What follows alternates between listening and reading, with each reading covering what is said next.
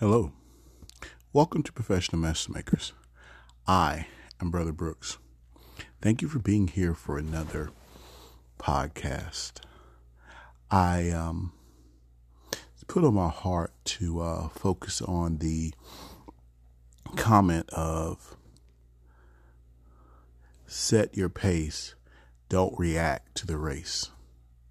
Set your pace, don't react to the race. And setting your pace refers to the fact of moving in the time that is necessary for you to move. And not necessarily about moving fast or whatever, but sometimes before we respond or react to something, sometimes we need to take assessment of what is going on. Sometimes we need to slow down and think, or slow down and pray, and slow down and let God take over. We don't need to react instantly. We need to be slow to respond. That way we act just as we should react. It kind of reminds me of peace be still and I will move. Or Psalms, the 46th chapter, where it says in the Common English Version, our Lord says, calm down and learn that I am God. The NIV would translate that, would say, be still and know that I am God. King James would actually say, be still and know that I am God. I will be exalted among the heathen. I will be exalted in the earth. And what that means is God is working. God is on the throne, and God sees us. God knows what we need. He knew what we needed.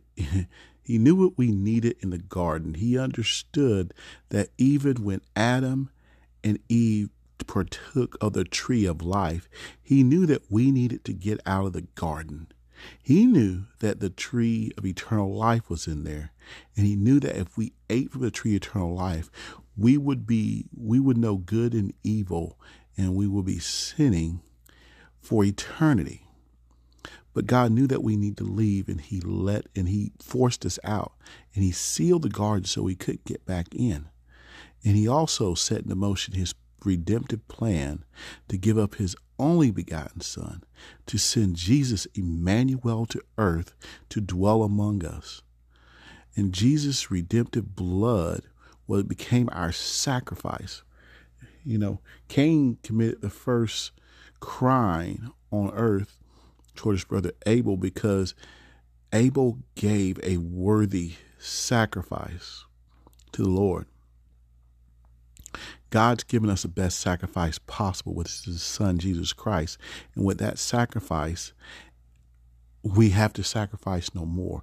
It covers not only a multitude of sins, it covers all sin.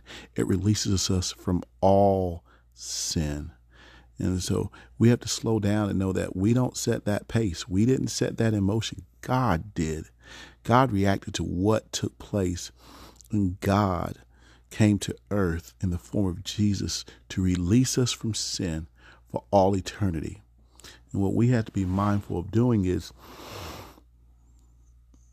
we have to be mindful of turning to him. We have to be mindful of receiving or repenting. We have to be reminded of accepting. We have to be mindful of living, believing, and living and moving forth and sharing that love. For there are people who do not know of the glory of God. There are people who do not know the story of redemption. There are people who do not know that we do not have to live in sin forever, but through Jesus Christ, we experience bliss. That Jesus Christ, as we study the word, as we bask in the word, as we meditate upon the word, as we live out the word, it fills us, it sustains us, it fills us with bliss, and it carries us through difficult times. It gives us a peace beyond understanding, because we will, because at that point we realize the pace of the world is not what matters, because we're in this world. We're not of this world. We are guests, and the Lord is our refuge. Not only in the garden, but I think about Elijah. I think about the fact that even though Elijah sinned and did wrong, even though he had just defeated 850 prophets, and the queen at the time, Jezebel sent a messenger.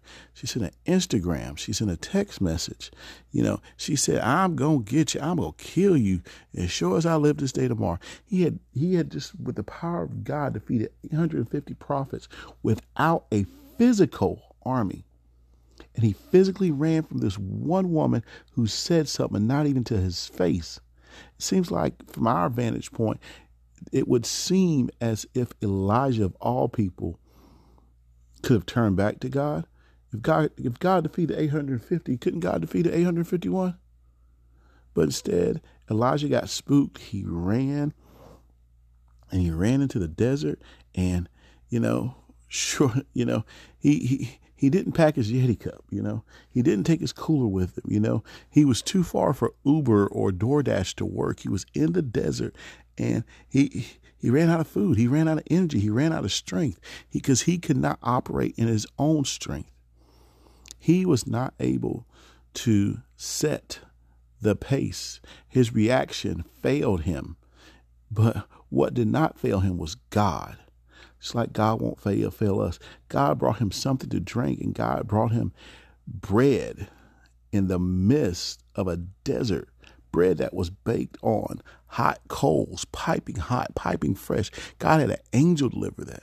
And if God can have an angel deliver that to Elijah, he can have us deliver to us whatever it is that we need. God is a God of unlimited resources. God ain't finished, guys. God is not done.